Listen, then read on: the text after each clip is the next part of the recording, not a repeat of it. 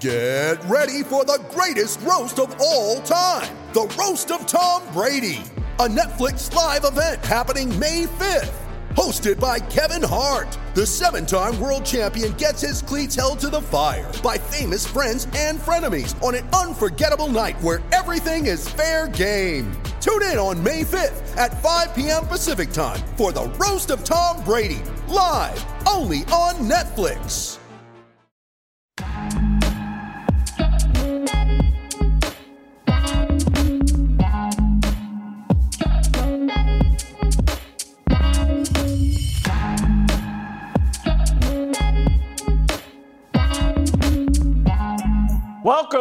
Welcome to Fearless with Jason Whitlock. I am Jason Whitlock, your host.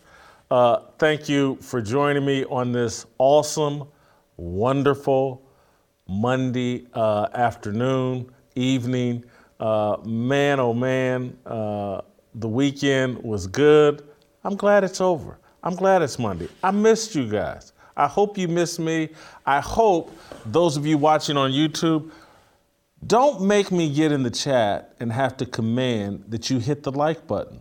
Make that the first thing you do, and do it like you're a Democratic voter. Do it multiple times. You can hit that like button 5, 6, 7 times. Find some dead family members to hit that like button. Hit the subscription button. Do all of that. Bang that like button like you're a Democratic voter over and over and over and over again. Particularly if you live in Georgia or Arizona. Anyway, let me stop before I get myself in trouble. YouTube probably doesn't like that. Anyway, awesome, fantastic show planned for you today. We're going to talk football. That's what we do on Mondays. The Korean Cosell is going to be here, and Jason Brown, Last Chance Q, he's going to be here. He's going to help me and you break down this entire NFL weekend. I'm excited about it. Before we do that, I want to tell you this other thing that I'm excited about because I'm going to take care of it. I like to do things in real time. I let you guys down, and I told y'all that the next time you saw me, I would have my Patriot mobile phone. I don't have it, and I'm mad at myself, but I'm going to take care of it right now because I spent an evening with Glenn Story, one of the founders of Patriot Mobile, last week at John Rich's house when I met Lauren Boebert, and Glenn gave me his contact information, and he told me to reach out to him and contact him and to take care of this Patriot Mobile situation, and that's what I'm going to do. Right now. I'm going to take care of it right now. I'm going to send him, because I need to be a Patriot Mobile subscriber. And so let me send Glenn this text. Hi, Glenn.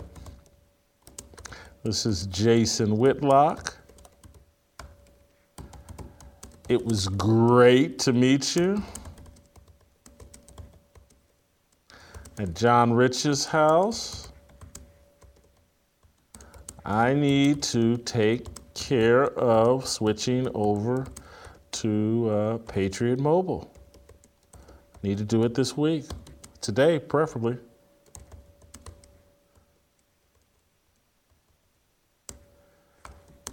All right.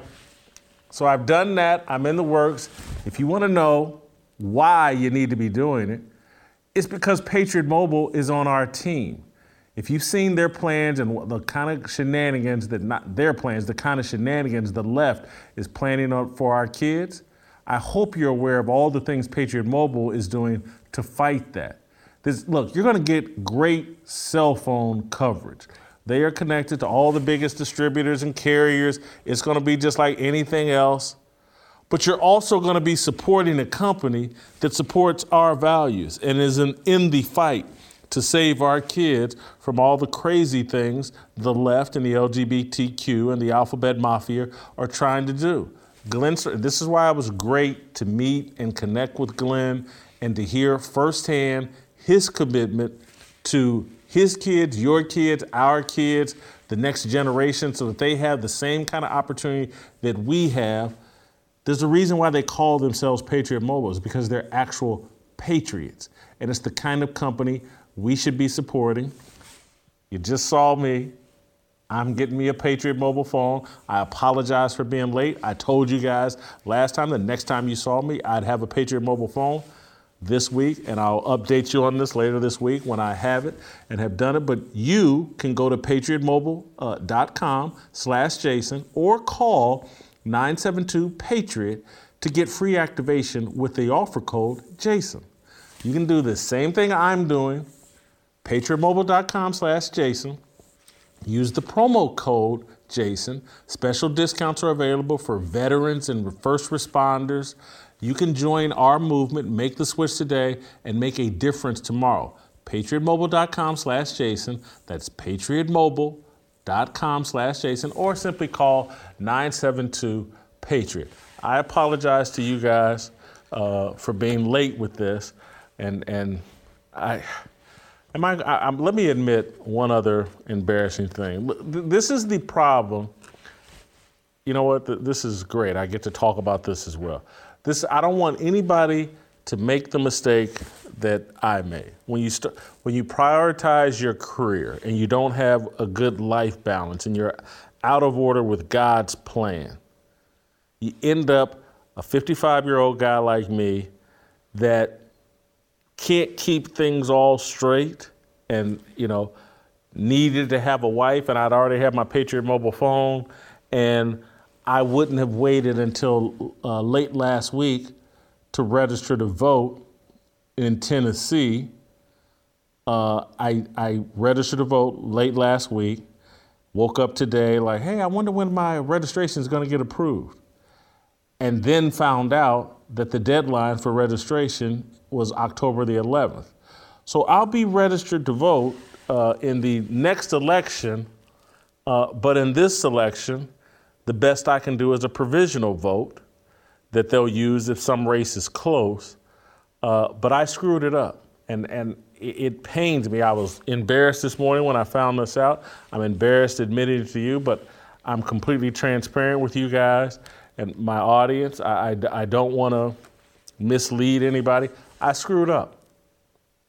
And it's because, too much doing this show and just remembering to wash my underwear is enough of a hassle for me. And if I had more help, if I had a family and anyway, follow God's plan. Get your life in order. That way you'd be registered to vote on time. That way you'd already have your Patriot Mobile phone. I apologize, guys, but I'm transparent. I'm telling you what's going on with me. I'll have a Patriot Mobile phone. I'll be registered to vote in 2024 when I can pull that lever and run out these demonic leftists from as many offices as possible. So anyway, I've taken care of that. I've given you my moment of transparency. Please forgive me. You can light me up in the comments or in the chat. I'll further explain there, but it's Monday. Let's start talking football. Let's bring in the Korean Cosell and talk about what happened in the NFL this weekend.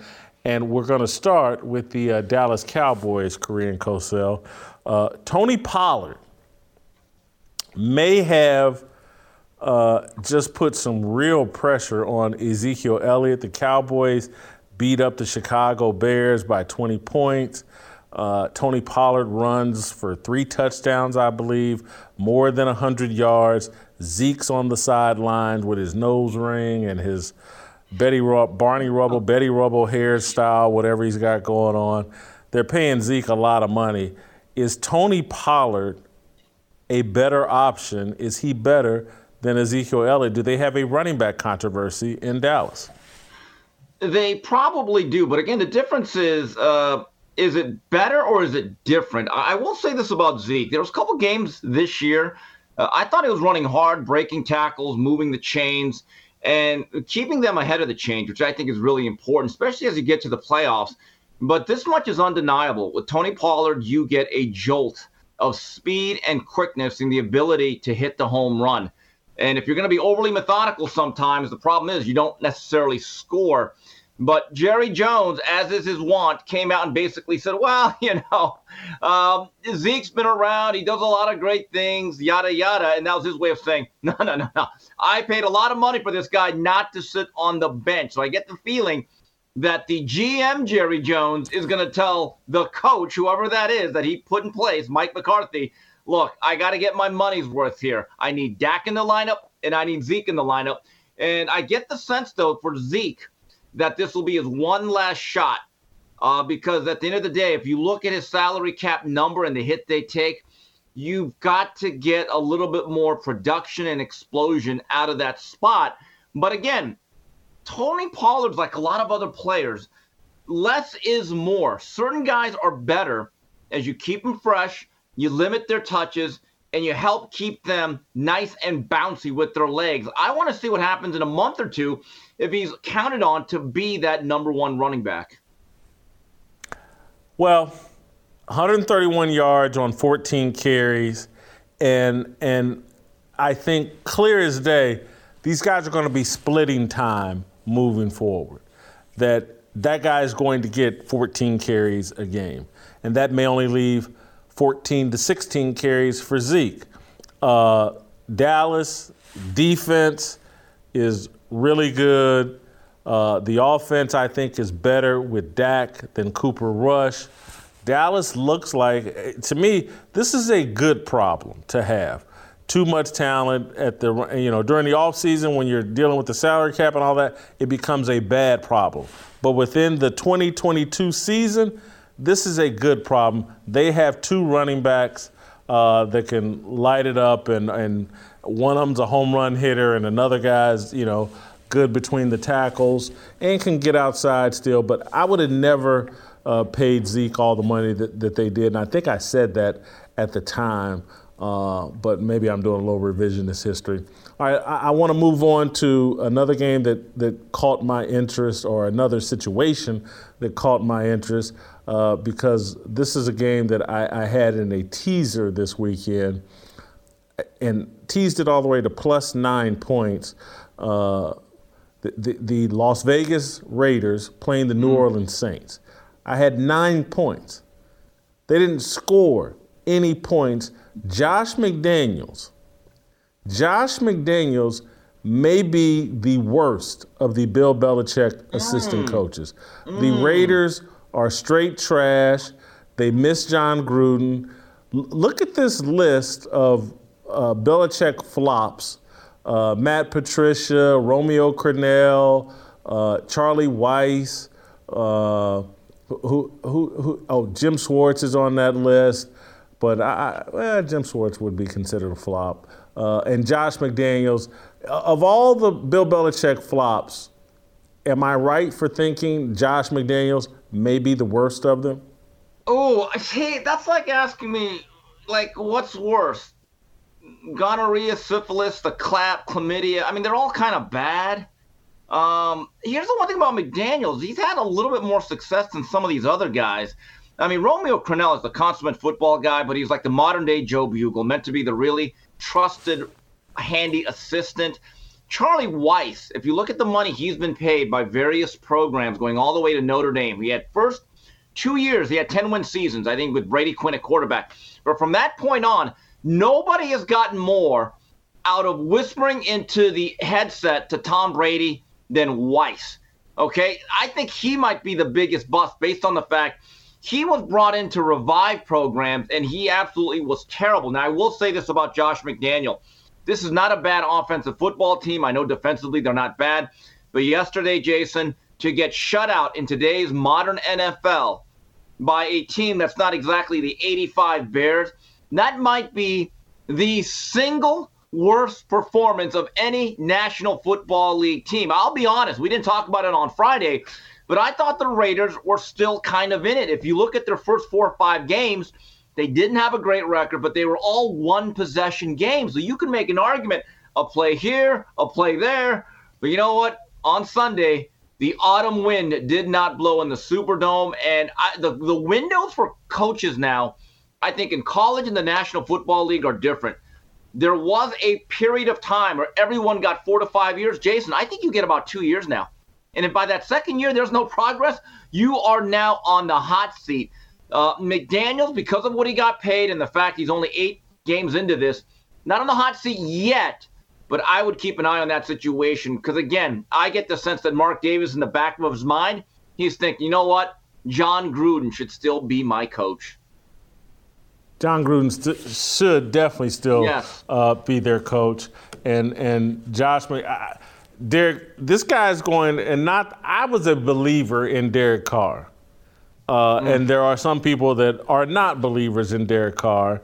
But I think Josh McDaniels' tenure here, how if it goes beyond this season or next season, is going to cost Derek Carr his reputation and ability to approve that he's a top-flight NFL coach, because Derek Carr is going to go down with this ship as well, and maybe he should. Again, getting shut out by the Saints is a joke. Jason, let's look at the Raiders roster around him. Devontae Adams, you paid a lot of money for a premier receiver. When healthy, Darren Waller is a Pro Bowl tight end. Josh Jacobs is going to make a good payday at the end of this year should he stay healthy. They have Renfro, a really good slot receiver. All the pieces are there. I've always been a little bit more of a Carr guy. I thought he's kind of like Dak Prescott. He's kind of sort of elite, but not really. But here's the reality of the National Football League. You either have your quarterback or you're looking for him. And Derek Carr was always somewhere in that middle where I kind of vacillated. If they don't make the playoffs this year and win 8 out of their next 10 games and make this run, in my view, the Las Vegas Raiders will move on from Derek Carr. How about the Seattle Seahawks? This has got to be the biggest surprise, shock in the NFL. The Seahawks and Geno Smith look legitimate. They're atop the NFC West at 5-3. Hadley this morning made a comparison, said we're on the 10-year anniversary of Geno Smith's Heisman run in 2012 when he started out like gangbusters the first 5 games. I think 24 TDs at West Virginia, and everybody, oh my God, Geno for the Heisman. He's the greatest thing ever. And then he fell off a cliff. And so are we looking at the same thing here? The 5 victories, Denver, disappointing season, but not a bad victory to start the season. Detroit, terrible team. Arizona, not doing well. Chargers, they beat. And now on Sunday, they beat the New York Giants. Should we believe in Geno Smith and the Seattle Seahawks? Jason, they are not quarterbackless in Seattle. In fact, they have upgraded. And when you take a look at Geno Smith, that run. Come on, man. Hold it. Upgrade. Yeah, come on, Steve. I said it, and I will lay out my case later. But here's the thing about Geno Smith when he's at West Virginia. He won the Denard Robinson Trophy, which for me is a Heisman Trophy that I crowned way too early in September. Remember Shoelace for Michigan? 2 years in a row coming into October. I said, that's your Heisman Trophy. Didn't happen. But I'll say this about Geno Smith. I said about 2 months ago, I said, Jay, he's a journeyman. Don't worry about it. They're going to tank for C.J. Stroud or Bryce Young. No. Geno Smith, when I watch him now, you have to give him credit. Sometimes we get stuck in our preconceived notions and the perception of a player without actually looking at what's going on. I've watched Geno pretty closely the last 3 weeks, and he is throwing the ball. He's not just dinking and dunking. He's not just check down Charlie. He is pushing the ball downfield with conviction. I have not seen him play with this type of confidence since 2012 in Morgantown when he was throwing the ball all over the place early on. He has developed into a leader. And did you see what Tyler Lockett said? I know people are trying to back away. Oh, he wasn't talking about Russell Weirdo, talking about, it's great when nobody really wants the credit and people don't care. You could dress that up all you want. You know who he was talking about. I'm just telling you, Geno Smith has real arm talent. In fact, Tyler Lockett dropped an absolute dime for a touchdown. And I said, whoa, there are very few quarterbacks that A, would have the confidence to make that throw, and 2, even fewer, that would just stick it right there. And later in the game, he told Tyler, I'm going to come right back to you, and bang. And then the combination of his confidence and the running ability of Kenneth Walker, who's leading a very strong draft class, I like Seattle. And the best thing about Geno Smith is this. I guarantee you this. On a long-distance flights, he would just pop a sleeping pill and knock out. He wouldn't be doing gassers in the aisle of the 747. So, yeah, they upgraded at quarterback. I said it. I think that's tough to say, but I will say it's a really bad look for Russell Wilson right now. That this team has not backed up a step from him leaving, and it's a great look for Pete Carroll. It does. I was always a defender of Russ, and always thought that Richard Sherman and the Legion of Boom were a little too hard on him. Marshawn Lynch, a little too hard on him. But maybe they were right. Maybe they were right. Maybe Russ's personality does something to a locker room. I gotta admit, when maybe I was wrong, Russ may have been a problem as a leader on the Seattle Seahawks, and where Geno's personality or whatever is allowing everybody to elevate their performance, and he has certainly elevated his. Jason, look, he's been through some ups and downs, and you can argue he has not always been a good teammate. I remember he got punched because some airline fare that he backed out of a trip, whatever. That's all in the past. You can grow. We have to give guys chances to grow and evolve as people. When I watch Seattle, I'm just telling you, they're not a great team, but they're an ascending team. They have fun playing. I mean, Pete Carroll looked like a guy last year that you said, okay, it's over. He had a very good run, but it looks like he's heading towards the sunset. He looks 20 years younger in terms of his energy on the sideline. These guys play hard, and they're having fun. And the best thing about him is, I guarantee you, if any of his teammates wanted to call Geno Smith, guess what? They could just call Geno Smith. They don't have to have my people call your people. Sorry, I used to be a big Russell Wilson guy. I'm with you, Jay. But we have to call a spade a spade. This guy is toxic. He really is. And ever since he went Hollywood, marrying that pop star, he has not been the same guy. And look, we bring up Rich Gannon a lot on this show, which is funny. I'm going to bring him up again. I know. It took Rich Gannon about a decade to find his footing as a frontline starter. Why not Geno Smith? Look at his numbers. He's throwing at 73%. That's pretty damn good, Jason. He's got very good weapons in Metcalf and Lockett, and now they got a running back in Kenneth Walker. And hey, listen, the Rich Gannon analogy is who I was thinking of. There have been some guys who reveal themselves late. The whole thing of Geno getting punched in the mouth and his jaw broken kind of destroyed his reputation. But this is a fantastic story. If this guy rehabilitates himself and becomes an NFL starter and a legitimate one and gets a second contract or whatever, this would be a tremendous story. And hats off to Geno Smith and Pete Carroll for pulling it off. It'll be interesting if he does get a big contract and does become their starter, how he handles that success. That'll be another story. But hats off to Geno, hats off to Seattle. I am starting to believe, although I think San Francisco is going to end up winning that division, but I am starting to think Seattle will be a playoff team. You don't think San Francisco wins that division? I want to make this point. Christian McCaffrey? San Francisco has as good a roster as anybody in the NFC. I look at that team top to bottom, every level. They have like a Pro Bowl guy. But Jimmy G has to be Jimmy Good and not Jimmy OGs. And look, he played a really good game yesterday. And I don't even want that level of play. If he could just be pretty good to serviceable, they could make a run, especially if Deebo Samuels gets healthy. Because now you have Deebo, Brandon Ayuk, who's turned into a really good receiver. George Kittle is an elite tight end. They have a Pro Bowl fullback who's as athletic as anyone at that position. And they have a left tackle that's going to be in the Hall of Fame. And then Bosa on the other side of the ball. He's one of those rare players. You mentioned Christian McCaffrey. Well, him too. We talked, again, that goes without saying. And Bosa's one of those players. He's very rare. He elevates everyone else around him when he's healthy.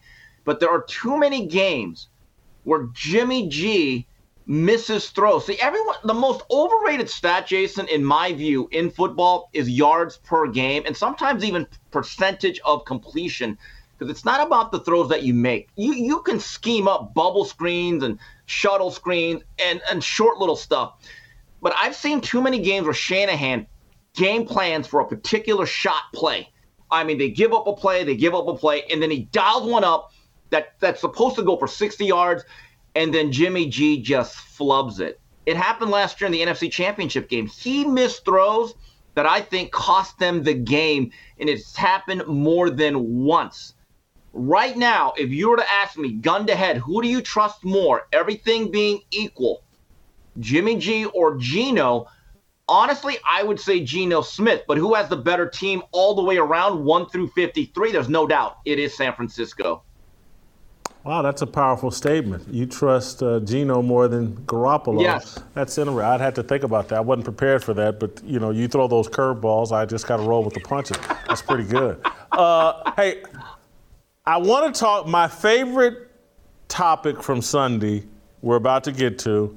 We're going to do the approval rating on him as well, and we'll do that now. Derrick Henry. I think Derrick Henry is the biggest story coming out of that weekend. Let's go to our approval rating on Derrick Henry.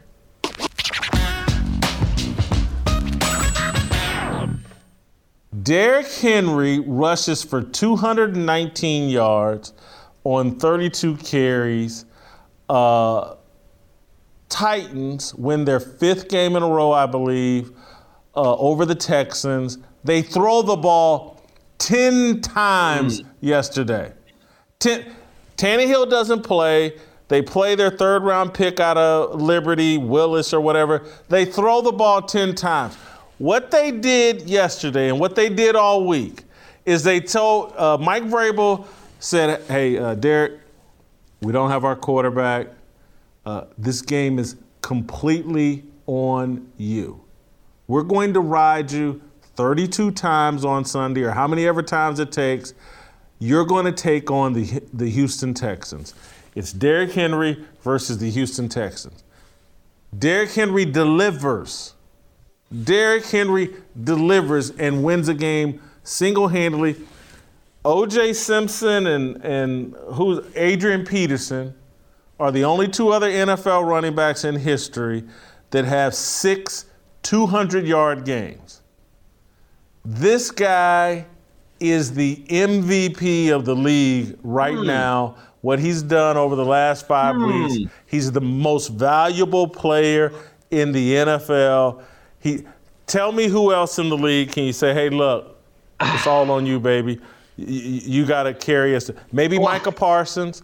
Maybe sometimes over in Dallas, they just let him go and he goes LT and carries the team. But Derrick Henry is the GOAT right now in the NFL. He's the MVP of the league. Job performance, how can you do any better? I give him a 25 in job performance. He's the MVP of the league. Jason, it depends on how you define valuable. I certainly think he's the most indispensable player, because without him, you might as well start tanking. And there's no player that I know of right now, outside of maybe a few quarterbacks, who is the central heartbeat. I mean, yesterday is what I call the different strokes offense. What you talking about, Willis? You are not throwing the ball. And I got to tell you right now, that is not sustainable, though. 6 for 10, 55 yards. I mean, what are they going to roll out next week? The wishbone? I mean, bring back Jamel Holloway? Look, I get it. He is valuable in a sense that without him, this team is awful. We saw how they fell apart last year without him. And a healthy Derrick Henry last year probably gets them to a victory over the Bengals. I'm going to give him a 24. He looks like he's back to form as one of the most dominant players in the National Football League. Okay, hold on. You've made me look up the definition of indispensable, absolutely necessary, essential, or requisite, incapable of being disregarded or neglected. That's the definition of indispensable. Now you're going to make me look up the definition of valuable.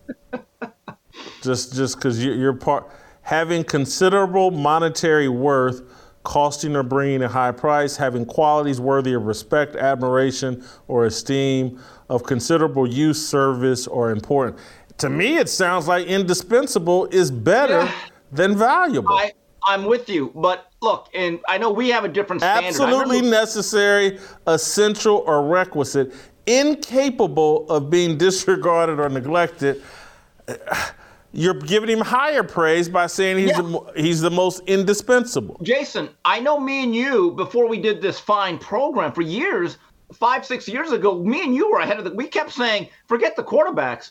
The best pure football player in the land is Aaron Donald. And you know the way this works. Nowadays, the thing is so rigged. MVPs cannot be won by anything more than a quarterback for the most part. But yes, I believe that if you actually had a fair voting system that really actually looked at the word valuable and game-to-game impact on your team, right now, Derrick Henry is certainly in that discussion. I'm going to go a step further and say he should probably be the candidate for NFL Man of the Year. And I say that because Derrick Henry's a believer. He talks publicly about his faith. That's why, as it relates to character, who knows if he's perfect or whatever, but I give him a 23 in character. I love this guy. He should be MVP and Walter Payton Man of the Year. God, I wish I would have known all that before I gave him a 20. Feels as though I'm kind of short sliding him. Always been a really, really disciplined guy. I'll be honest with you. When he came out his senior year, can I admit something? I thought Christian McCaffrey should have won the Heisman Trophy that season. I do believe there was some East Coast, West Coast bias. And I did not know if Derrick Henry, with that tall, upright style, because I've never actually seen a running back that big. And I didn't know if he had Eric Dickerson-like athleticism that could just run away from people. And he's proven me wrong. I looked at his career stats. He has 7,500 yards. If he puts together 2 or 3 more years at this level, like he has the last 4, he one day will have a bust in Canton. But, yeah, all that other stuff is good. I probably rated him too low, but, again, gave him a 20. Authenticity. He's a pro athlete. I think he's married now. I gave him a 20 in authenticity, though, just because I love the guy. I like what he represents. I love the way he plays the game. He reminds me of Jim Brown. I give him a 20 in authenticity. I gave him a 20 also. He seems like a solid individual. You never hear him really speak out about things that you don't think that he should. I didn't hear him trying to do the whole social justice warrior thing. He just wanted to play ball, which is absolutely fine. I prefer it that way. So, again, like you, I gave him a 20. Steve, I've already seen your it factor, and I'm really irritated and pissed. I don't understand how you could score this low in it factor. I give him a 23 in it factor. I mean, when I sit down to watch a football game, that's what I want to see. I want to see a great running back dominate a game. I want to see something I don't see from everybody else. How can you – anyway, you gave him a 10 in it factor. Who would you rather pay to see in the NFL? At running back? It's an interesting question. At any position. At any position. Josh Allen. This year's MVP. Josh Allen to me is – but look, the issue with Derrick Henry is that he plays in a relatively small market. He has not had a great postseason run. When I think of running backs with the it factor, I think of Emmitt Smith. Because if you look at Emmitt Smith in the playoffs, he was incredible. And that, to me, is the it factor. Till Derrick Henry makes that playoff run. No. And yes. I love Emmitt Smith. The it factor is Barry Sanders. The it factor is the guy that can go for 2,000 yards, and Derrick Henry went for 2,027 yards. Derrick Henry is – Steve, Steve, when Derrick Henry ragdogs the defender, That's great. grabs him by the front of his helmet and face mask and shoves him to the ground, and you start texting your friend, did you see that? Did you see what Derrick Henry just did? He just made that grown man look like a little child, treat him like a rag dog. That's what football, that's the essence of football. A man imposing his will on another man. But I'm going to say this again. The Emmitt Smith slander will not be tolerated here. The things he did in the playoffs in 92, 93, and 95, not enough. Not enough. Because when Emmitt Smith had the ability to change a season, I am so sick and tired of people saying, oh, it's the offensive line. Look, in 1993, when he held out, ask Jimmy Johnson what that offense looked like with Derek Lassick at running back. Well, again, hey, listen, if we're talking about value, I get it. If we were talking about value, Emmitt Smith's valuable. Maybe the most valuable running back of all time. Who knows? Okay. But it factor? When we want to turn on highlights? When we want to turn on highlights, it's Barry Sanders and it's Derrick Henry. Okay, well, wait a minute. That's the it factor. You talk about the it factor, because a lot of that has to do with the Q rating, right? Well, how many national endorsements does Derrick Henry have right now that you know of off the top of your head? Isn't that I don't care. I blame that on the corporations. If he said a bunch of woke stuff, he'd have those commercials. Steve, this is the truth about Emmitt Smith. His value to the Cowboys and that great dynasty, not questioned at all. But, Steve, I would rather watch Derrick Henry workout routines than highlights of Emmitt Smith running the football.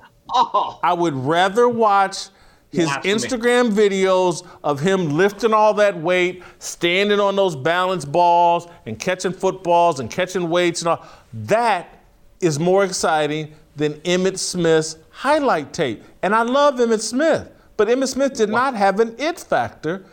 Derrick Henry does. Barry Sanders did. O.J. Simpson did. Jim Brown had it. Gale Sayers had it. Eric Dickerson. But not Emmitt's. Eric Dickerson had it. But not Emmitt. You can't give this man a 10 in it factor. This is ridiculous. You must have loved Mike Mamula. The man went 99 yards at 6'3" and 250 pounds. He has a 99-yard touchdown run. You must have loved Mike Mamula's pre-draft 1994 workout tape. I mean, give me a break. You're telling me Emmitt Smith, you're telling me his splash reel does nothing for you. Oh, geez. That is blasphemous. I'm not even. Everyone says I'm a Cowboy fan. No, I'm really not. I just what's his signature run? What's his signature run? You can't even name it. What? He's had about 50. His signature run? You can't name it. I can name a signature drive. Second Super Bowl against Buffalo in Atlanta. They're struggling, and Jimmy Johnson said, "Run the ball," and they ran the counter play 7 out of 8 times, and he just lifted the Cowboys on his shoulders. I mean, this whole notion that Emmitt Smith had 50-yard holes with no one, that's not true. That's not what I'm arguing. Or how about this game? The 1993 regular season finale, home field advantage, and the bye is on the line. Emmitt Smith breaks his shoulder, tears streaming down his face, not looking good for the Cowboys. And then Emmitt Smith, when a hero comes along with the strength to carry on, as Mariah Carey said, lifted Dallas. One of the guttiest efforts I have ever seen. Had like 170 yards rushing. He had 9 catches, all of them mostly in overtime. Eddie Murray kicks the field goal, and that's probably the biggest win in Cowboy history in the regular season that I can recall. Derrick Henry is great, but there's no need to not catch 22. Jay, you ought to be this is not a good start to your week. Not a good start. Oh God, Steve, I'm gonna make a final point I'm gonna make a final point as it relates to, and I've got him at blazing hot. Steve's got him at a grease fire. Steve's crazy and insane. What? I'm gonna start just naming NFL. Marcus Allen, signature run, Super Bowl. Super Bowl, reverses field against the Redskins, goes all the way for a touchdown. Earl Campbell. I remember he put his helmet in the chest of Isaiah Robertson and bulldozed him and kept Okay, I got one. I'll give you a signature There's about 20 Oh. Barry Sanders runs. Yes, Walter Payton, agreed. any of him just jumping over the 30 defenders into the end zone. This man doesn't have a signature run, Yes, he Steve. did. Oh, my God. All right, I'll give you one. Monday Night Football. Tony It was Dorsett against Denver. 99 yards. Didn't he go 99 yards? Yes, against Minnesota, Monday Night Football. They only had 10 Minnesota, guys on the my field, bad. by the way. Okay, Jason, I'll give you a signature run, and I'll send it to you later. They're playing Monday Night Football in Atlanta at the brand new Georgia Dome. He takes a toss pitch. He runs into like a pile of like 15 Falcons. It looks like, and all of a sudden he bounces out. And it's one of the greatest runs ever. Another play, 1991 Monday Night Football against the great Redskins. He takes a swing pass. 5 Redskins just bounce off him. And he spins away and he takes it like 70. This whole notion that Emmitt Smith had boring runs, it's not true. This kills me to defend a Florida Gator to this regard. But Emmitt Smith had 18,355 yards. You make it sound like he did 4 yards at 4 yards at a time. It was 4 yards in a cloud of dust. Completely untrue. He was great. He deserves all his flowers. You owe him an apology. Oh God. All right. Let me. Here's my list of the 10 greatest running backs of all time. And it's not really in order, but it kind of is. Jim Brown, Barry Sanders. Hey, scroll up so I can read this. Barry Sanders, Walter Payton, O.J. Simpson, Emmitt Smith, Earl Campbell, Eric Dickerson, Adrian Peterson, Marshall Faulk, LaDainian Tomlinson. Those, to me, are the 10 greatest runners. And I apologize to Gale Sayers and a few other people that didn't make that list.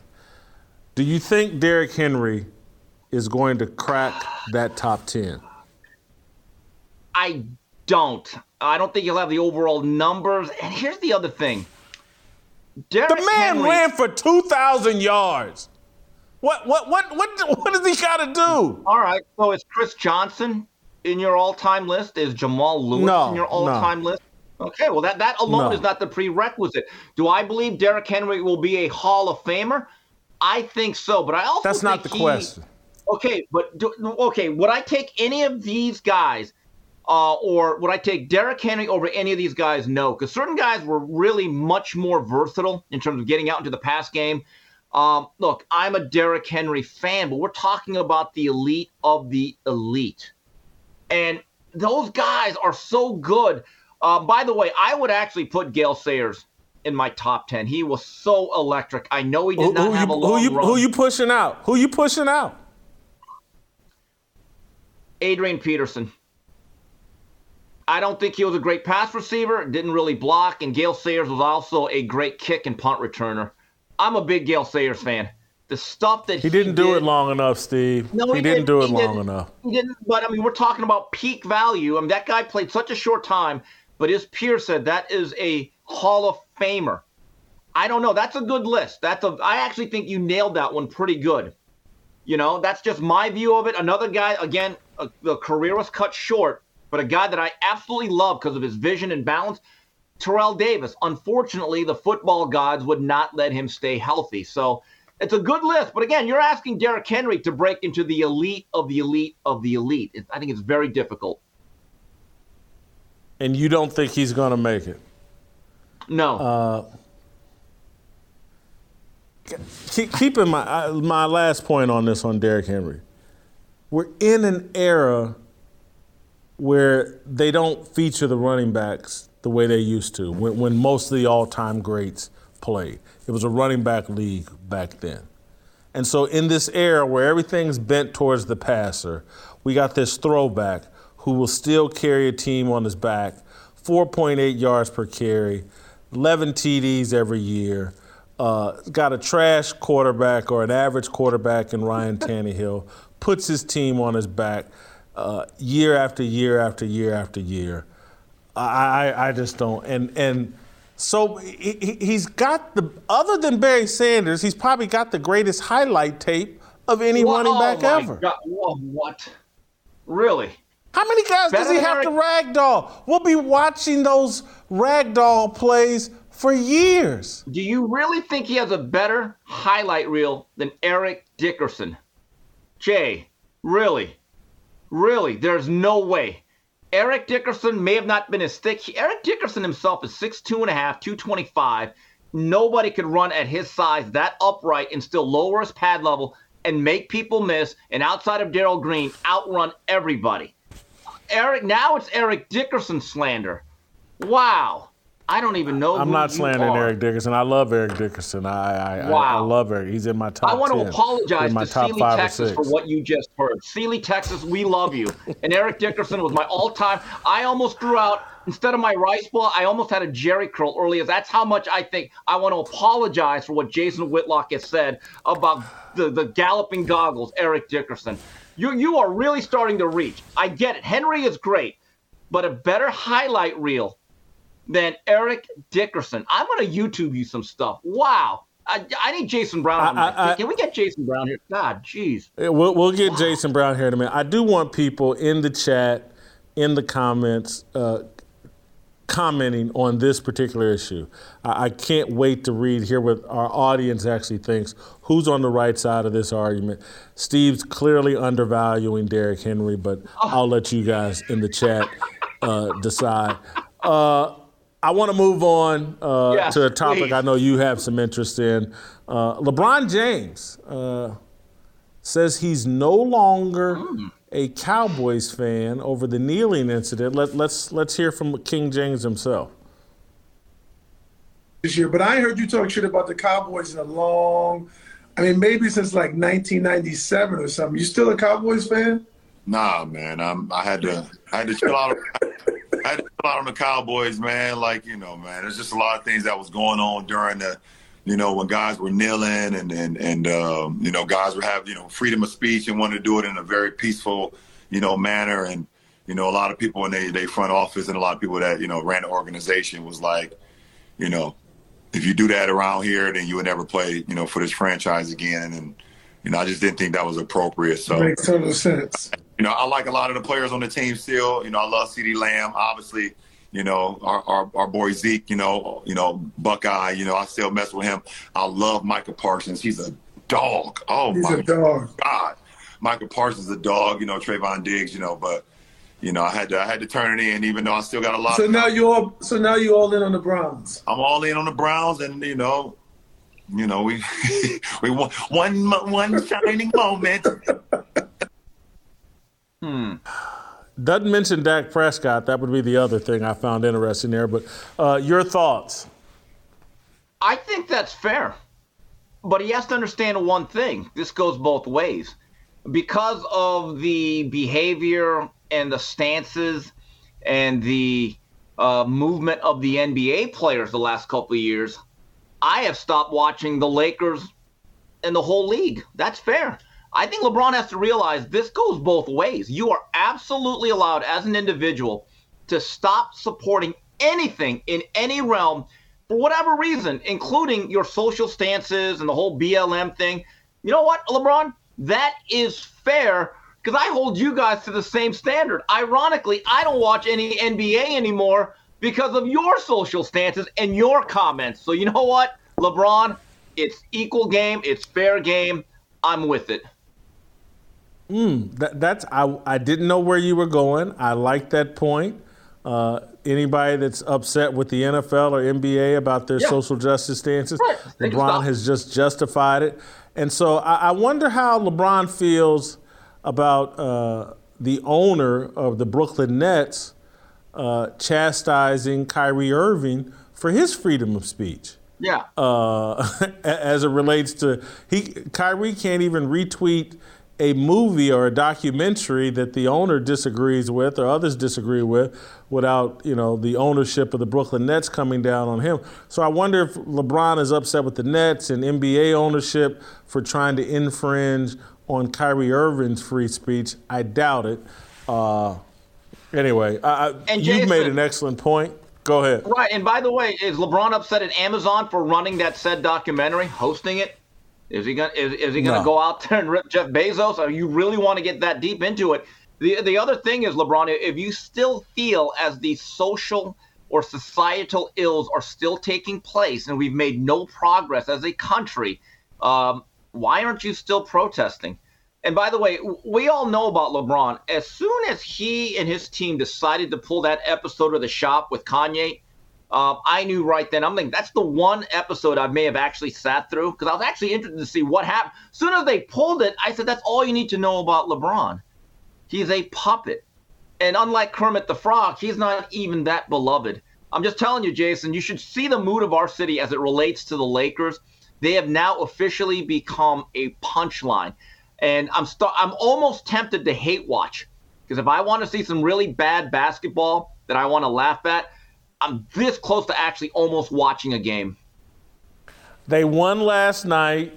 I think this Russell Westbrook off the bench thing is actually working. He gives them some energy with that second unit, and he gets to dominate the basketball a little bit with that second unit. So they beat the Denver Nuggets last night. I want to move on to one final thing, somewhat NBA related, but I can't wait to get your take on Stephen A. Smith complaining about how much he's paid. You got to see this. We are still black in this country. We don't trust this country in terms of meritocracy always. We know the bottom line is that just like women are underpaid compared to male counterparts, blacks are underpaid compared to white counterparts. And so when you look at it from that perspective, and of course, people look at me, I'm not talking about me, even though I got news for you. I am underpaid compared to some people on television and what they get paid, but that's a subject for another day. I ain't apologizing for that to a damn soul. I am underpaid. Having said all of that, it ain't about me. I think he's talking about Joe Buck and Troy Aikman, who are new to ESPN and making more money than him. Stephen A., depending on reports, makes between $8 and $12 million a year. Joe Buck and Troy Aikman, I think, make between $12 and $20 million a year, I think, from ESPN. Obviously, what Tom Brady's going to get from Fox, what Tony Romo's getting over at CBS. But your thoughts on Stephen A. Smith being underpaid? Well, isn't he the highest regular paid ESPN employee that does like the regular shows? Yes. I think I read that. But again, this is once again the grievance industry. And Stephen A. Smith, as I mentioned a couple of weeks ago, went on this tour, which included Fox News. So now he has to go back and get his street cred back. In other words, hey, I'm eating caviar, you're eating government cheese, and we're all the same, and it's about the man getting us. I want to see what he means by underpaid, though, in terms of metrics. Look, Buck and Aikman, they are on the most important, biggest franchise in all of American sports, the National Football League, and specifically Monday Night Football. You look at the audience numbers for that particular show, it still does very well in comparison to everything else. While Stephen A. Smith, the shows he's on, I'm sure they do okay. He never plays to that big of an audience for one night or one day. That's the truth of the matter. It's not fair, but that is what it is. He once again is trying to lean in to the whole, hey, we're all in this together. But I have a real issue with this, Stephen A. If you feel as though you're underpaid, there'll be one day you will be a free agent. You'll have a chance to test the open market like anybody else. And if your football acumen is not good enough for you to be on any of the NFL coverage, well, you got to deal with those ramifications. But again, at $8 million per year doing what he does, he's not curing cancer. He's not doing anything all that important. We're not going to exactly start a GoFundMe campaign for him. Once again, Stephen A. is playing this game of trying to rile up a certain amount of people to act like he's part of the underclass when obviously he's not.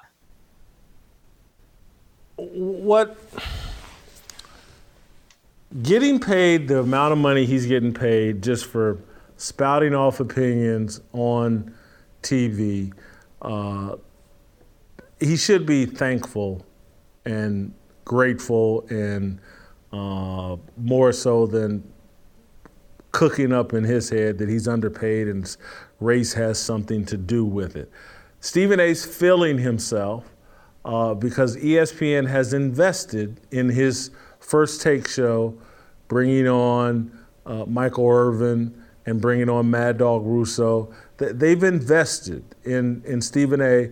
and that show, and the ratings are improving for that show. They're now starting to occasionally rival the number, and it's a 2-hour show versus Pardon the Interruption being a 30-minute show. But that show is starting to occasionally rival First Take's audience. And some days on Mondays, I think Stephen A. may get 600,000 viewers and First Take may get 750. But sometimes during the middle of the week, they're neck and neck around 500, 600,000 viewers. And he's certainly starting to distance himself from what Skip Bayless is able to do over at Fox Sports. And so he's feeling himself. But I don't know if in the history of television there's ever been anybody paid $8-10 million a year when their signature show draws 400,000 to 500,000 viewers most days. Right. That's a lot of money per viewer, a lot. And so I think, now, does he do a bunch of other stuff because that's what he wants to do? He wants to be on every show. He wants to justify being paid X number of dollars. Absolutely. That's a Stephen A. choice. He could probably just do First Take and make $5 or $6 million a year and be perfectly fine. But that's not what he wants to do, so he's got a little thing they just came up with, Stephen A's World. He's on the NBA Countdown show. He wants to be omnipresent so he can make all the money at ESPN. But complaining that he's underpaid and then playing the race card on it, it's a joke. They have invested a lot of money in him and that show, and he's getting paid a lot of money for the results. He should be thankful. He should be dropping to his knees and on TV. Thank God I get paid a bunch of money for spouting off half-baked opinions. Many of them, particularly anytime he goes outside the NBA, he's just speculating. Anybody, take what he did with the BYU situation. That tells you how overvalued he is, that you play the race card on a university with no evidence, no proof, and then it blows up in your face and you got nothing to say. So I'll give you the final thought, and then I'm going to let you go. Yeah, one thing I can really say is the Monday ratings bump for First Take, let's just call that what it is. That's the Michael Irvin effect. That's the showmaker. I mean, I'll be honest with you, Jason. I only watch that show once a week, and that's when Irvin is on, just like today. And I guess today it was Dan Orlovsky coming off the bench because Stephen A. is ill. So I didn't miss a beat. As long as Michael Irvin's there, I'm going to watch it on Monday, and then I'll watch it 7 days from now on the next Monday when Michael Irvin is back. Also, in a period when ESPN viewership is down, and it's been trending down for at least, 10 years, more people are now pulling the plug on their cable and satellite. They're going to streaming services. And you look at ESPN ratings, what they were, let's say, compared to the glory days of Chris Berman and men of that ilk. He actually is fortunate that he still has that hammer that he can wield to get that. But this is Stephen A. Smith trying to make up for the fact that, hey, I went on Fox News a couple of weeks ago. I gotta get my get back. Well, he got his get back. But I just think, again, this has to fall on deaf ears. I want to make one other point as relates to Buckman and Aikman. Or Buckman and Aikman. Buck and Aikman is obviously they're on a much bigger platform, Monday Night Football. And yes, it's just once a week, it's half the year. But the other part of their value is ESPN and ABC have always wanted a Super Bowl broadcast. They couldn't get it with their second tier level of Monday Night Football broadcast. Now with Buck and Aikman, they can get a Super Bowl broadcast. And so that's the added value, the prestige that Buck and Aikman add to ESPN. If you want to be the worldwide leader in sports, you have to have a massive voice on the NFL. You have to have guys like Troy Aikman with his credibility and Buck, his credibility as a broadcaster. You got to have the premier guys at the top to do that. And so they're just in a different lane. You can certainly make the case they're overpaid, but they are bringing a value and bringing credibility to ESPN that, quite frankly, Stephen A. is not. Stephen A. does not enhance ESPN's credibility. He enhances their ability to entertain, and that's what they're in the business for, but he adds no credibility to ESPN. If anything, he hurts it as a journalist and as someone that spouts off half-baked opinions and just plays the race card. He makes the network more entertaining, doesn't enhance their credibility. And again, when you look at the money that Adam Schefter and Adrian Wojnarowski are getting, that a lot of that is based on the credibility that they lend the network. Adrian Wojnarowski is the newsmaker as it relates to the NBA. Adam Schefter, the newsmaker as it relates to the NFL. That's all enhanced credibility, and people pay a different rate for that than just someone, hey, you come on and you be entertaining on the show. There's just no credibility enhancement related to Stephen A. Smith. That's Steve. I've kept you long enough. Unless you got one more thing, I'll let you go. If not, I'll just let you go. No comment about this. I mean, it's awesome. I mean, it's funny. It's awesome. During my contract negotiations, really this big extension that I signed with the Blaze Network and Fearless, I brought in Scott Boras and had to replace him with Lee Steinberg. And so me and Lee, what about our raise to Gaston Mooney? And he said, right there, that's your raise. That's it. So there you go. You locked me up next couple of years based on that. Yeah, you blew that negotiation, but we'll talk about that off the air. Thank you so much. You guys, if you don't want to leave me a comment, you can email me, fearlessblazeshow@gmail.com. I read all your emails, or try to read all of them. Someone here reads them, but I read many of them, 90% of them. Feel free to email me. Coach JB, Jason Brown, Last Chance Q. Next.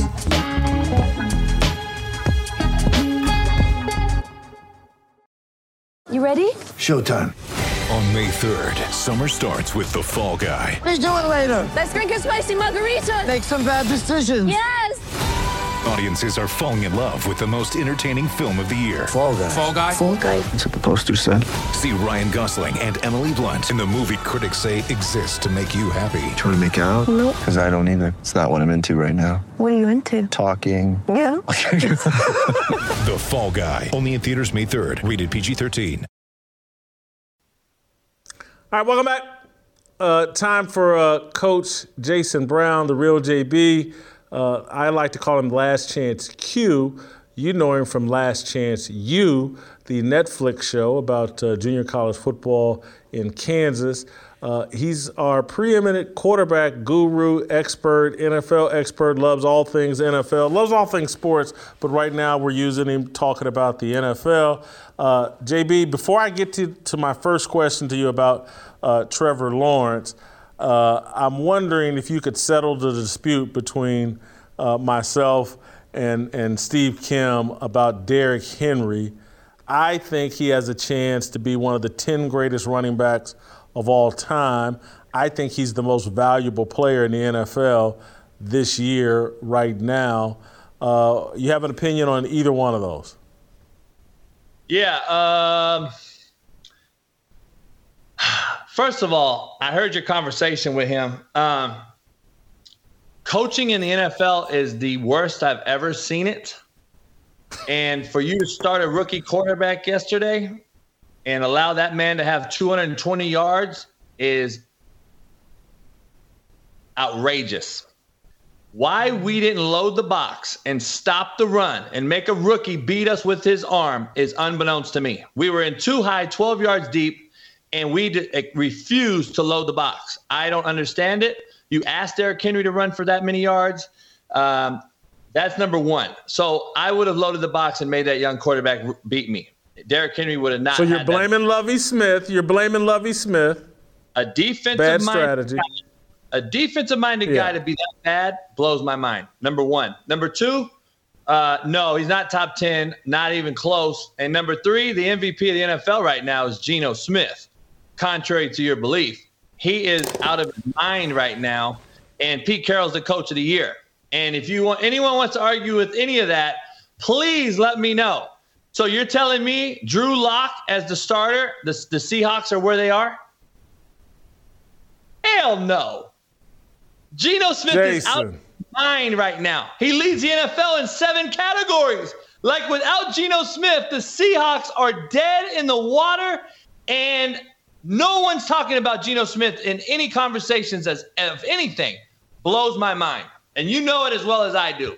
And Derrick Henry being the MVP on a team that has no quarterback, has no wide receivers, and has a defensive-minded head coach cannot be the MVP, in my opinion. And you know as well as I know, it goes to a quarterback. And what quarterback are they going to find to be the MVP this year is going to be the I'm not talking about who's going to win. This isn't a prediction. It's a statement that Derrick Henry is the most valuable player in the NFL right now. He beat up the Houston Texans all by himself. He's the only OJ and Adrian Peterson, only 2 guys with more 200-yard games, 6 in their careers.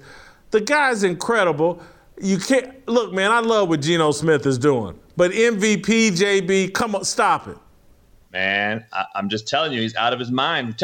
Give me a runaway MVP this year. Like, why isn't Geno in the conversation? Derrick Henry. At least, why is Geno not in that conversation? How do you define MVP?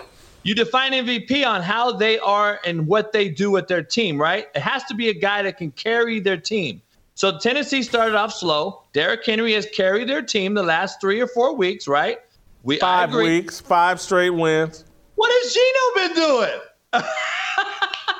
He's out of his mind. Like, really, he's out of his mind. I was not a Geno Smith guy, and there was no way I thought Geno Smith can do what he's doing. He is throwing darts. He's 73% completion, number 1. I mean, like, this is a guy that's throwing the ball, like, out of his mind right now. Look at these plays. Like, this is big-time stuff for a team that was predicted to be last place in their division. They just beat the 6-1 Giants. They beat the Chargers. Like, I don't think you can scheme Derrick Henry later on, Jason. You can't scheme a guy that throws the ball on time from the pocket. And Geno Smith's going to be a problem if Seattle's all bought into Pete Carroll's system like they seem to be. There's going to be a little issue here. And if Metcalf can stay healthy with Lockett, Geno Smith, man, look at this. Like, this is against a good team. And I would argue that the MVP before yesterday was Saquon Barkley for what he's done with the Giants and led that team. He's been the MVP till yesterday, in my opinion. I do agree with you. I think Derrick Henry is on track to be the MVP because he's Derrick Henry. No one will ever select Geno Smith to be the MVP because he's Geno Smith. But I'm just telling you, Geno Smith's playing out of his mind right now.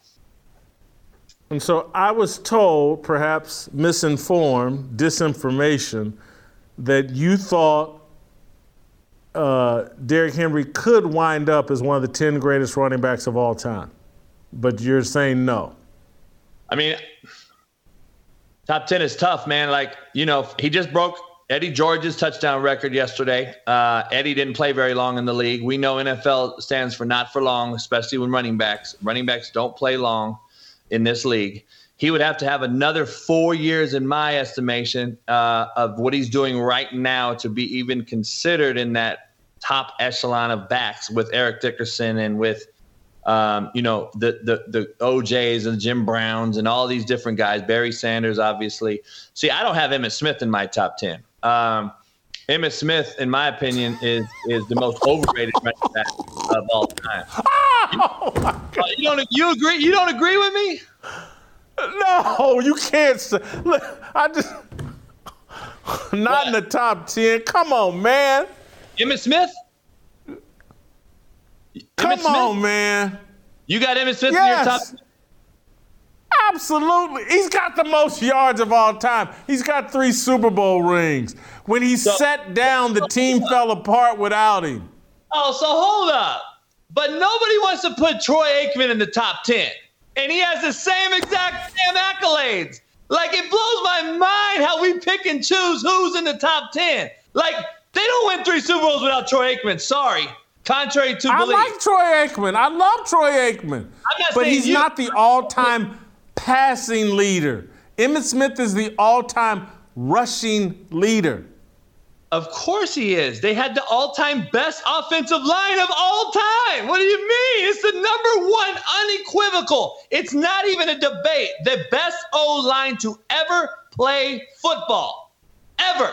Don't even debate me on this. This is the best O-line ever. If you would have put Eric Dickerson, Barry Sanders, you name it, I could put Derrick Henry behind that line, and you would be talking about records that will never be caught. Ever, ever, ever. And by the way, I don't believe Emmitt Smith's record will ever be caught either because we don't run the football anymore. So by having said that, doesn't mean he's the best running back ever. He's not even in the top 10 skill set of all time. Not even close. But he holds the record. If you want to put it in by record and stats, go ahead. I don't use stats as the only denominator. I use multiple things. I use skill set, I use statistics, and I use were you a winner. I use those three things when I break down my greatest of all times. And I think you have to have the skill set A. Emmitt doesn't even have a top 20 skill set at the running back position. He was an inside jump cut one guy and get vertical. Did Emmitt Smith outrun anyone? Could he go 99? No. Could he shake you like Barry? No. Could he run you over? No. Was he a great pass receiver? No. So, where is he so highly skilled at? He had the best O-line behind a play-action offense that had Michael Irvin, Alvin Harper, and Jay Novacek at tight end, who was the best three combination of probably in the era. So you add that with the Moose Johnson at fullback, Emmitt Smith diving in the run game on defenses, and you had the most accurate passer of all time, Troy Aikman, against two of the greatest wideouts of all time. And how are you going to beat that? So load the box. I'll throw it over the top. JB. Sorry. Let me tell you the two greatest abilities for a running back. The first one is obvious. Availability. And Emmitt was always available. I agree. So that's one. The second, and this no one talks about it, and I'm shocked as a coach that you don't talk about it. But the second most important ability for a running back is vision. There are guys that can't see the angles, can't see the holes, don't know how to set up blockers, don't know how to manipulate defenders, and that all comes from vision. Emmitt Smith had as much vision as any running back who's ever played the game. I agree with what you're saying. I do agree with vision. I didn't even want to talk about vision because when you run through a hole that's the size of a semi-truck, you don't really need a lot of vision to get through the first level. So when Barry Sanders is getting hit in the backfield and having to shake the first D lineman in his face, that's vision. Emmitt that's creativity. That's creativity. Yeah, creativity and knowing what's coming, which I think is called third level vision when you're coaching the running back. But Emmitt Smith, I think he had first level vision, no doubt, because his vision was created by the all-time greatest O-line ever. But I don't believe he's a top 10 skill set. If you want to put his stats in there and put them in there, I agree with you. I get it. You can't sit here and tell me he's better than I can name 10 running backs off the top of my head that were more gifted at the position. Now, I do agree he was available. I give him credit for that. He was hard-nosed. I love Emmitt Smith. I think he's the epitome of what a running back should be in the NFL. I don't think he's a top 10 talent by any means. I'm glad Steve Kim isn't here because he may have fallen over and died. Hey, Jason, disagreements create great conversation. Yeah. Let me move you to your area of expertise, Trevor Lawrence. Running back's my expertise. Trevor Lawrence is starting to look like white Jamarcus Russell. He's starting to look like a bust. He allegedly had as much talent coming into the draft as John Elway, most talented quarterback of all time. I was never a believer in that. I got it. He looks the part. He's got the size. He can run around a little bit. But I was never that big on Trevor Lawrence. Is he are we seeing signs that Trevor Lawrence is going to be a bust? First of all, you have to ask yourself to be fair, and you're a fair guy. You're an equal opportunity, keep it 100 caller, right? You call it like it is, similar to what I do. Well, I have to be honest. First of all, to be fair, you have to ask yourself, what highly drafted quarterback in the last 30 years has been drafted to a horrible organization and done well? You have to ask yourself that first. You also have to ask yourself. I use Eli Manning as an Joe Burrow. Example. Joe Burrow. Yeah. We don't have to go that far. Well, no, you do, because if Eli Manning goes to the Chargers, he's in essence Phillip Rivers. If he don't demand a trade on draft day to go to the Giants, does he win 2 Super Bowls? I answered your question. Drafted to a bad team who has excelled, led his team to a Super Bowl. And I'm not the hugest Joe Burrow guy, but Joe Burrow's getting it done so far. Well, they've surrounded Joe Burrow with quite a crew now. He's not just sitting in here taking. You just asked the question. All I can do is give you the answer. I know. It's hard to see this with this little body of work. Like this body of work is. Let me give you another one. Let me give you another one since you Colts, and there was a quarterback by the name of Peyton Manning. I'm from Indianapolis. The Ursays, that was a dumpster fire. Need I go on? So you think he came in and resurrected the organization, you're saying? Peyton Manning? No, I mean, is that what you're saying? I'm saying. Yeah. Yeah, I agree. But he turned that whole state into a football state. That's a basketball state. I grew up there. He resurrected the whole, from high school football to pee-wee football to everything is different about Indianapolis because of Peyton Manning. Yeah, but you got to have Marvin Harrison. You got to have Edgerrin James. You got to have these guys too. He ain't doing all that by himself. And who does this kid have? Marvin Jones? Like, come on. Who's the running back? They just traded away their running back. Who's their running back? Like, they need some pieces. Matt Ryan, Atlanta Falcons. He don't even look like he's going to be Matt Ryan, Atlanta Falcons. Nah, well, I mean, it's tough, man, because you start a guy off. I just want to be devil's advocate and fair here with Trevor Lawrence. He starts off with I'm going to give you one more. I'm going to really put it in your face and embarrass you for asking that question, JB. You need to get spanked from time to time to keep you humble. You love Matt Stafford. He got drafted by Detroit, and nobody was calling him a bust. This guy looks like a bust. Now, Matt Stafford was put on the guillotine every year. What do you mean? Matt Stafford was murdered in the media. Put up big numbers. He did. Don't be caping up for Trevor Lawrence. He ain't doing what Matt Stafford did in Detroit. I never was a big Trevor Lawrence fan. I said 2 years ago that he was going to be a bust because of the organization he went to. I said it on my show. I have receipts. Now, I'm trying just to play a devil's advocate and be a coach here. You got drafted by an organization that has Urban Meyer as your head coach, who basically just screwed your organization and set you back 2 years. So it's tough to say. I don't like what I see by the decisions he's making with the roster he does have. So, yes, I will tend to say I don't see promise.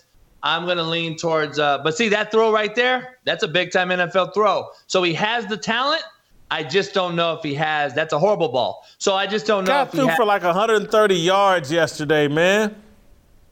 I know he did. And so did 10 other quarterbacks, by the way. Are they all bust? Let's break down all your 10 quarterbacks. He's the number one pick. I get it. I just said most talented guy since John Elway. He had a QBR of 13.9. 18 to 31, 133 yards, 2 interceptions. I think he's overrated, but I also said that on my show 2 years ago. So I've already been on record saying it. I'm just trying to give the kid a fair opportunity here with the coaching staff change. Peterson is doing better with him than Urban did, but I still think he's lacking some things. I would say yes. But let's make sure we're clear here. the NFL quarterback carousel is not absolutely lighting up the scoreboard here. I mean, we're struggling. And Josh Allen was 13 of 25 for 200 yards yesterday. I mean, we're not absolutely just blowing the roof off the world here. And I can't wait, Jason. I'm using I want the world to know. You gave me the idea, Last Chance Q. I want to give full credit. Me and Sean Salisbury, who says hello, by the way, is starting a show. Yep. And we'll be doing a show every Tuesday, Thursday called Last Chance Q with Sean Salisbury. We are fully going on live starting tomorrow. We've gotten all the works in. We're going to break down every single aspect of NFL film because I have full approval to show NFL film now on my channel, which is only there's only 3 people, I think, that can show film and not get copyrighted. So I can't thank everyone enough. So I have to give you full credit for that name. So we're going to start. Sean says, love it. Sean loves you, man. So we, I'm just being honest. We're going to break down every quarterback and wait till we get into this, man, because there's 9 guys that threw for under 200 yards yesterday. We're not absolutely just blowing the top off this thing here as far as the NFL quarterback rooms go. So there's a lot to discuss. And Dan Orlovsky, who I'm trying to get on my show, coming out yesterday and saying Tua is the only quarterback with over 110 QBR is very, very misleading. Like, he's throwing the ball laterally or behind the line of scrimmage 13 times a game. So, like, let's be honest, his deep balls are horrible. So there's a lot of quarterbacks we're going to expose here, and Sean thinks like I do. So it's going to be a great, great show, and you're going to get a lot of content out of that. I want to move on to Kyler Murray and Cliff Kingsbury. I want to know if you think a different coach would fix Kyler Murray. No, I think a different quarterback would fix Cliff Kingsbury. Kingsbury chose the quarterback, man. This is who he wanted. I think they're both horrible, but I'm just going to be honest. Coaches can't play. They can't go out there on the field. They can't execute. They can't think. They can't make you watch film. They can't do these things no more when these kids are so enabled. I'm having Patrick Queen on my show tomorrow, starting middle linebacker for the Ravens. And that's going to be very interesting because, I'm very, very critiquing of Lamar Jackson, his quarterback. So I can't wait to have that one. You probably want to watch that tomorrow morning. I'm going to ask him that. I'm going to ask him straight out because these guys are posting this every day, Jason. Who wants to play me on whatever video game it's called? And I'm like, what? Cool. And Patrick Queen's one of them. So I'm going to have him on my show. And I'm going to ask him, is this a new thing? Because I don't know if you saw Kenny Pickett came out yesterday after his loss and said our offensive players rather play video games than study film. He said it under a Mike Tomlin-led team. Blew my mind. I showed it on my show today. This is the generation we're dealing with, and it is evident. It is evident. You saw Patrick Peterson's touchdown dance, Jason, yesterday was this. He did that when he intercepted Kyler Murray. That's a video game. If you haven't seen that, you got to pull it up. It's unbelievable. So if the players actually know this and have no respect for this kid, Kyler Murray, and Patrick Peterson, by the way, was a former teammate of Kyler Murray. So for him to say that shows you that you were a joke. I'm glad I got out of there. And now I have a real quarterback where I'm at. In Minnesota, a real team, a real structure. You're a joke, and we're going to clown you. That was the ultimate disrespect, slap in the face to Kyler Murray and Cliff Kingsbury yesterday when Patrick Peterson did that dance. I thought it was classic, and that shows you, Jason, that this isn't a lie. This contract was put into place for a reason, and the players know it. The people know it, and Cliff Kingsbury can't save him, and he's going to get Cliff Kingsbury fired because you already paid the man. And it's unfortunate that the players run the professional sports leagues, basketball and football in particular. And when you pay these kids early and you don't get any results, now you're at your beck and call. You're held hostage by the player. And that's what's unfortunate about this thing. No. Tell me this, because it's a fascinating point that does need to be explored. And I'm glad you're going into it and forcing it onto my radar to take a deeper look at this. If you were a 22-year-old, 23-year-old, 24-year-old version of Jason Brown and had a contract that paid you $40 million a year and you're just a kid, would you not think the world is licked? I got monopoly money. It doesn't matter what happens. I enjoy playing these video games. I almost feel sorry for him because, JB, I can remember being probably a 34-year-old man, 35-year-old man, making, I don't know, $300,000 or $400,000 living in Kansas City. And this was 20 years ago. And I loved the college football video game. And I don't even know what it NCAA, whatever year. You'd get it every year. And I would go make me a Ball State team, and I would make myself the quarterback. And I can remember one year at 34, 35 years old, I made this Ball State team. I'm down in my basement. Cheetos over here. Some kind of soda over here. And I can remember to this day, the new NCAA game came out. I went down to my basement, and I came back upstairs like 26 hours later. And I said, I'll never survive if I sacrifice 26 straight hours to this video game, and I gave my game away, and I quit playing video games, because it was like I had this epiphany, like, oh my God, you just sat in your basement eating junk food and drinking pop, playing a video game all by yourself for 26 straight hours because you were trying to take Ball State to the national championship. And so I relate to these kids that are getting lost in these video games. I feel sorry for them. Listen, I had a guy on my show today. He brought up a great point. This is not new, Jason. You just said your story. You just told us a story. You probably had atrophy in your fingers, too, in your arms, right? Because that's what happened. My brother used to play them all day. He was a world record holder in asteroids. He was in the front cover of a newspaper back in 1986. And I'm like, so I'm sitting there like, this is not a new thing, Jason. Video games been around a long time, since Intellivision, ColecoVision, Intellivision, Atari, Adams. I go way back, and then Nintendo hit and PlayStation. And this is not new. So why now is it so big of a deal? That is the problem. That is why we're asking these questions, because video games have been around for a long time. We all grew up playing video games. We wanted to beat you in the game, John Madden game, 21-0. We wanted to talk crap to you, beat you 21-0, get off the sticks. Next guy up. We did that when we were playing college football during our college careers.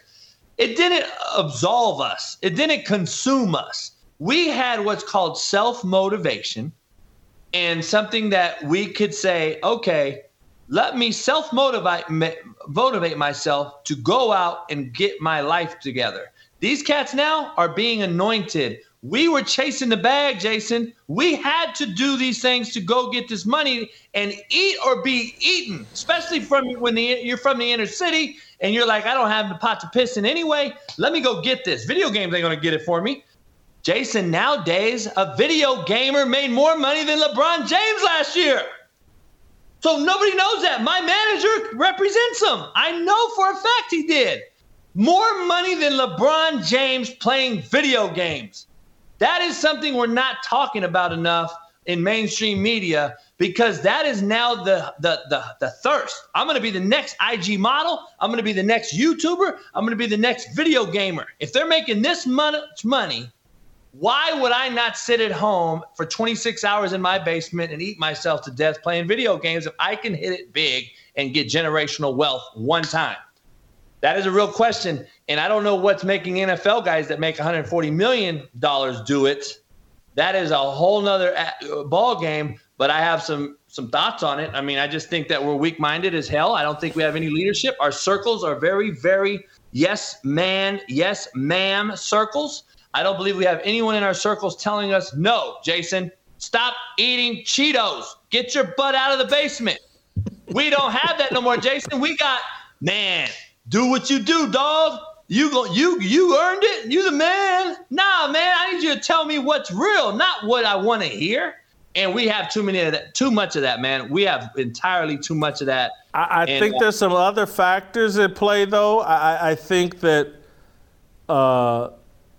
smoking weed has become so accepted, normalized. It's not just like, hey, I do it on weekends to have a little fun. People get high every day, and it's it's for health reasons, for my glaucoma, it's for all this pain, it's for this. Nah, man, it's you like to smoke weed, you like to sit around and be lazy. And then I think that the cell phones and our addiction to the cell phone has kind of like reprogrammed us into our whole world is online. It's not in actually going out and dealing with each other as real people. It's DMs, and they put these computers now, they're all connected over the internet, and you can carry on conversation. I can remember last year or a couple years ago, a friend of mine, he moved here, and his kid moved here with him, and the kid already had a friend here in Nashville because they were online friends from gaming, from playing, and they finally got to meet each other through the whole gaming thing. Yep.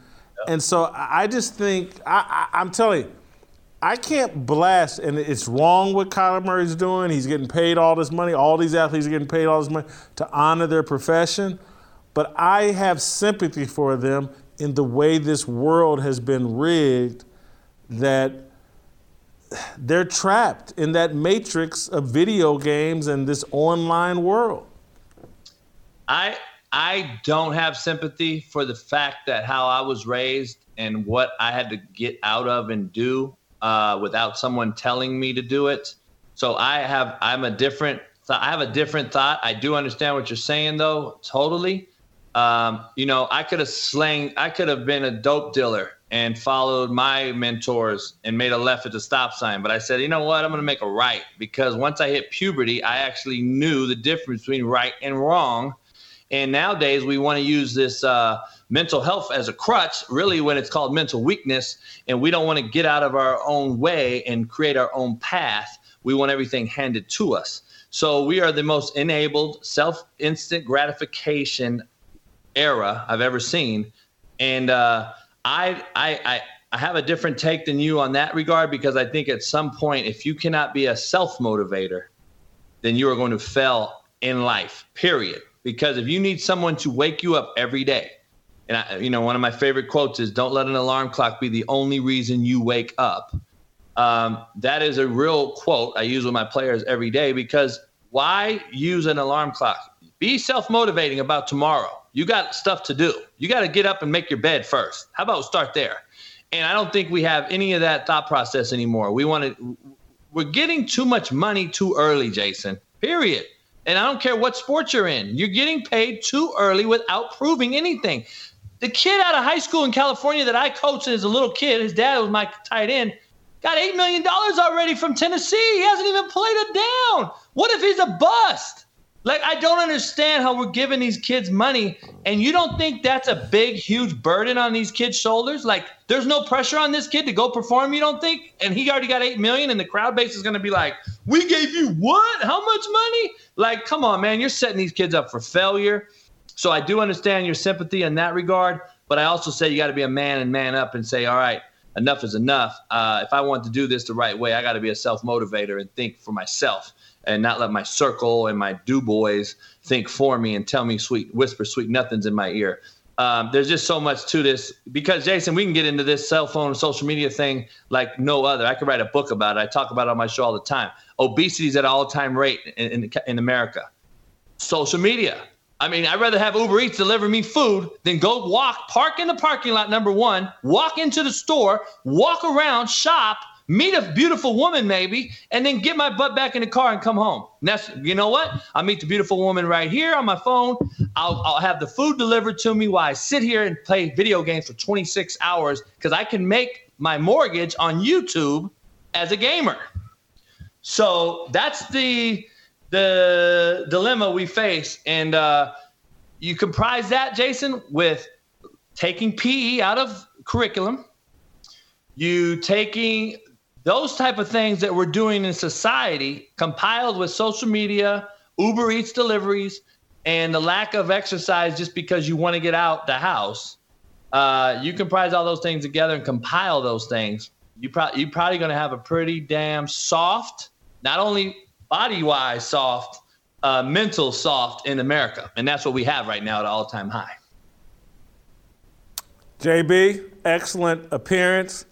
Your thoughts on Emmitt Smith were ridiculous. Everything else was A+. Look forward to Last Chance Q with you and Sean Salisbury. Great job. Tell Sean I said hello. We'll see you next week. Emmitt Smith. And